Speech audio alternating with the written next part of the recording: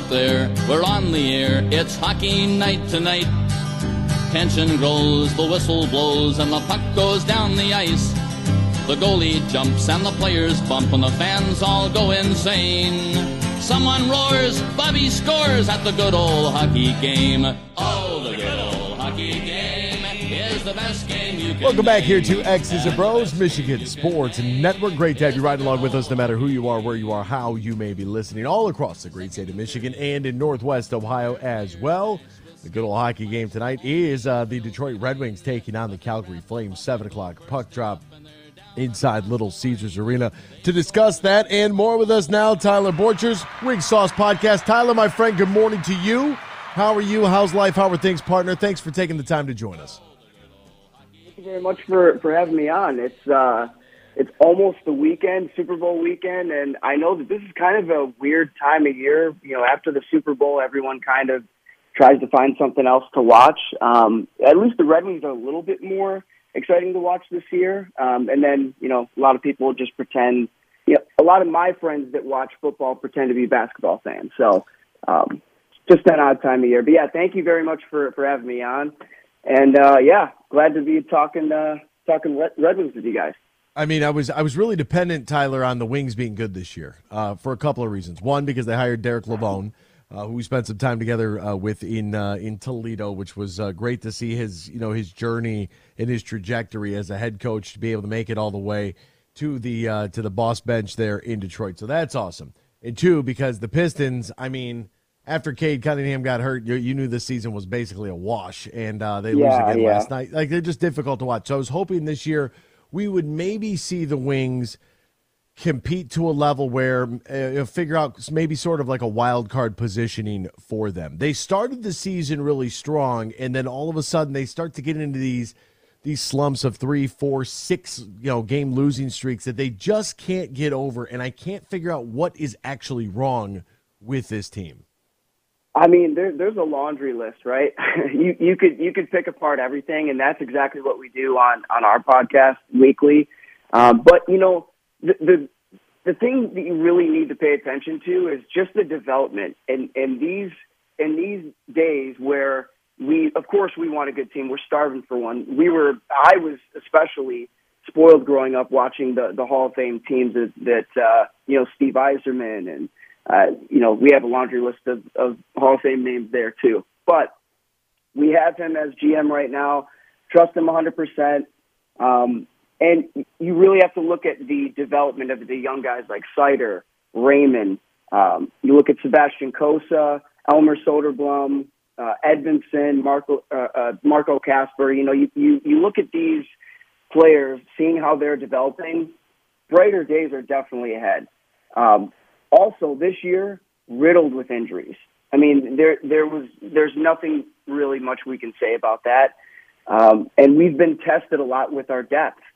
So I think that it's been very difficult for the Wings this year. I mean, it seems like they still can't figure it out defensively, but you know what? It will happen.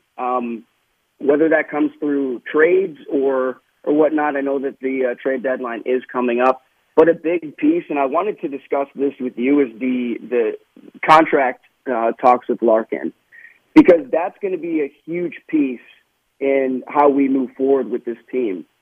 You know, if we can't get Larkin locked in, then I see it as a big step back. Where do we go from there? You know what I mean? Tyler, do you think that there's a split or a chasm at all within the fan base of people who are Larkin guys and people who aren't, or do you believe that a majority of the people are all like, yeah, we got to lock this guy in? It's so funny that you say that. I honestly believe within my friend group, I feel like it's a 50-50, but I know outside of that, it might be split more towards 60-40.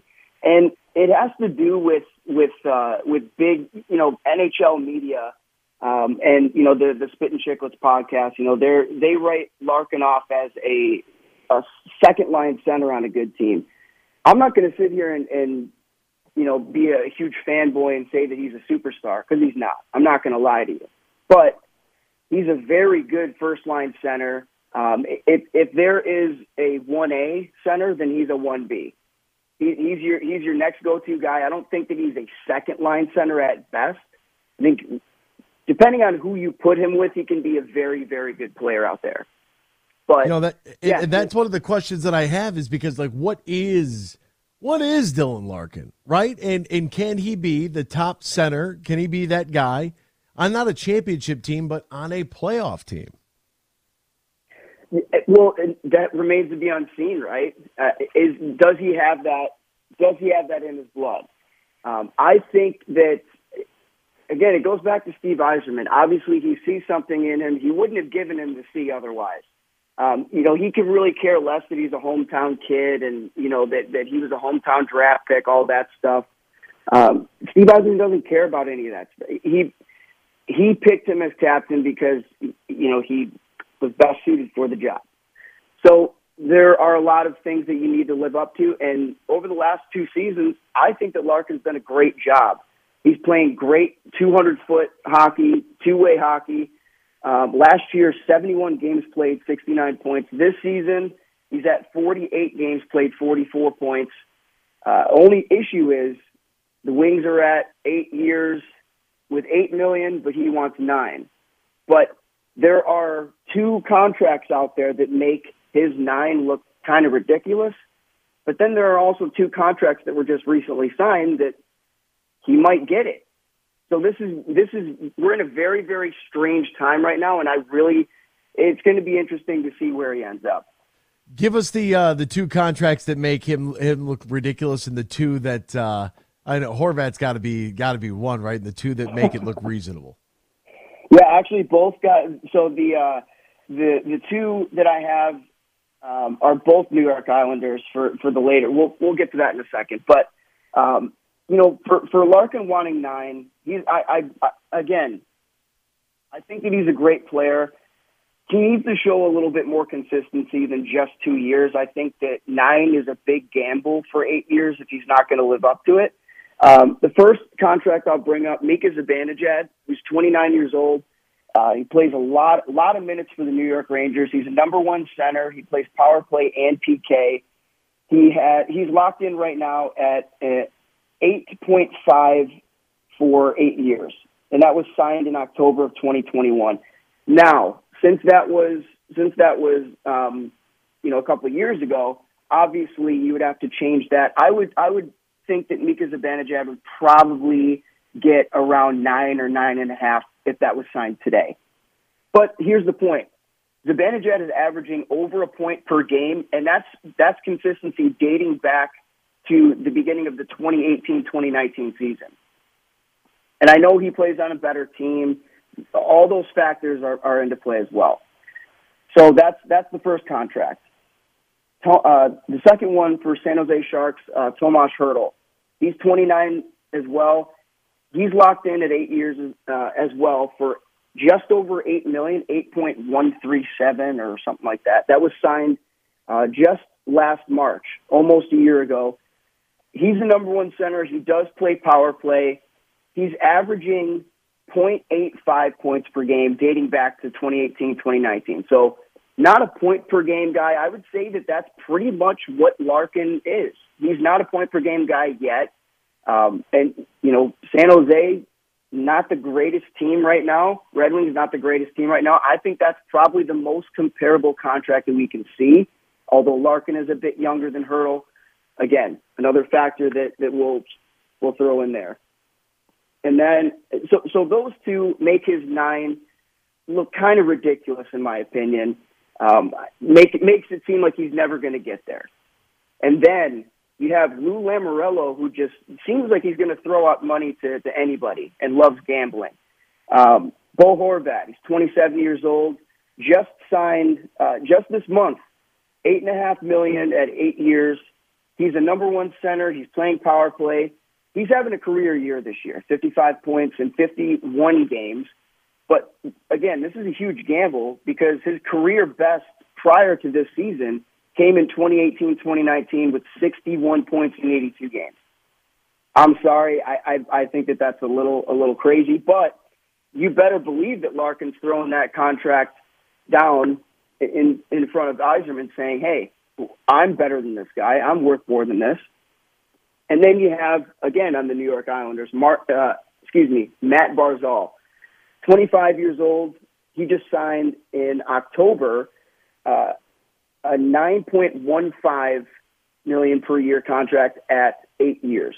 He was the number one center. Now he got moved to the right wing. He plays power play. His best season came in his rookie year, 82 games played, 85 points. But since then, he's actually been less than Hurdle in points per game at .81. He's had 271 points in the last 331 games since his rookie year.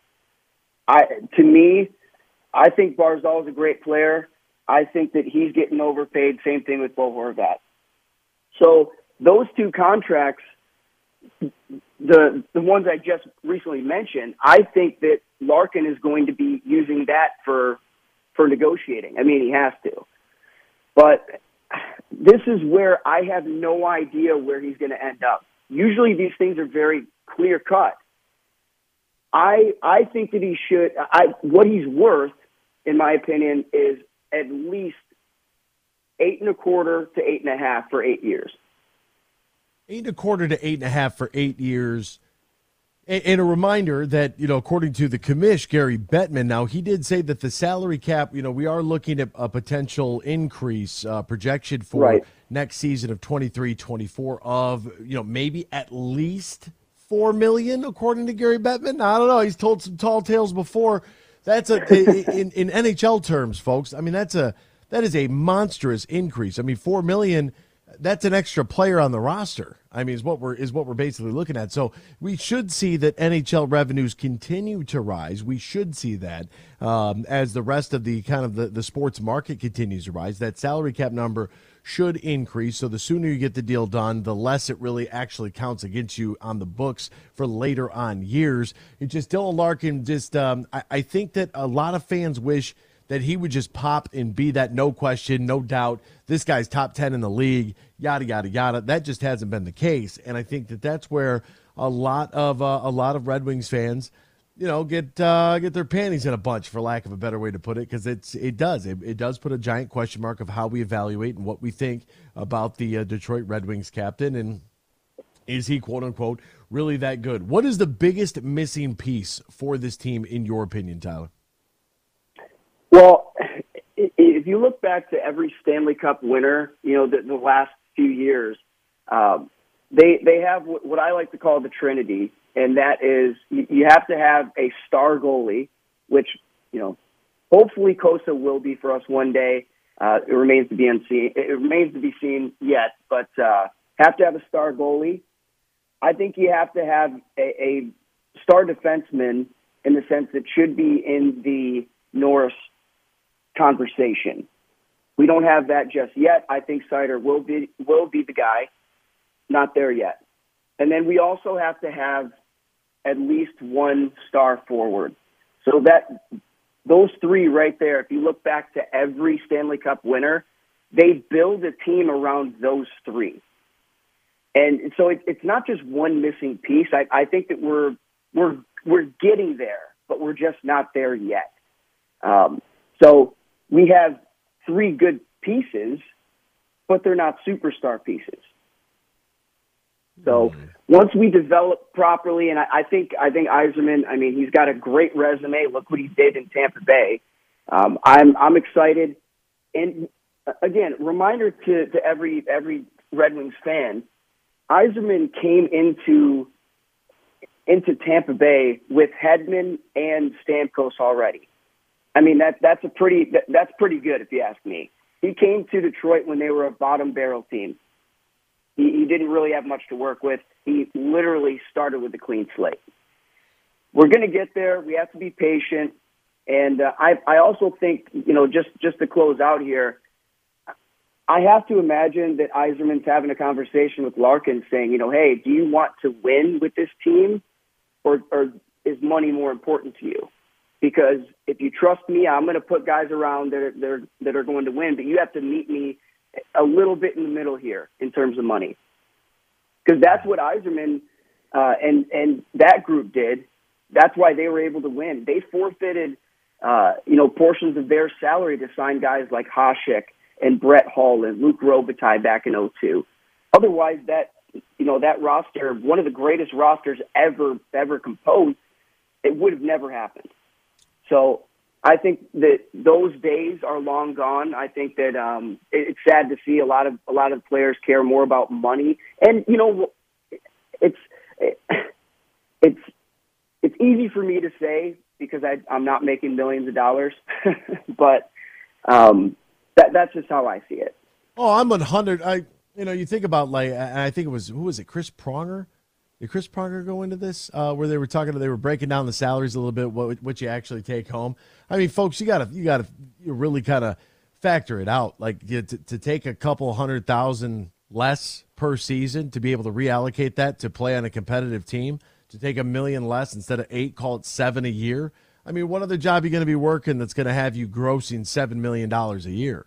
Like, I mean, right. I want to win. Like, it's so for me personally, do what you have to do in order to make this team a winner. Like that's where I would be. And I'd probably look for maybe even a shorter term deal, because if it's not a winner, then I want to be able to get out and have some flexibility to maybe jump on somebody's bandwagon at the end and kind of ride around like Kevin Durant, just hunting for championships. That would be me personally. He's Tyler Borges, Wing Sauce Pod, dropping every Monday. Tyler, my friend, thank you for taking some time this morning to hop on with us and chat with us a little bit. The Red Wings are going to be in action tonight, taking on the Calgary Flames. We'll cross our fingers and hope to God they can pull off a W. Yeah.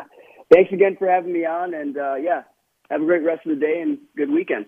Thank you, my friend. Enjoy that Super Bowl as well, I should say. Quote, the Wings are going to have to make a move to get a true number one center or big scorer. That comes from Chris B on YouTube. Yeah, Chris, I get that's the most challenging thing about Dylan Larkin, and it can be a little bit frustrating from a fan's perspective because you just want him to pop, right?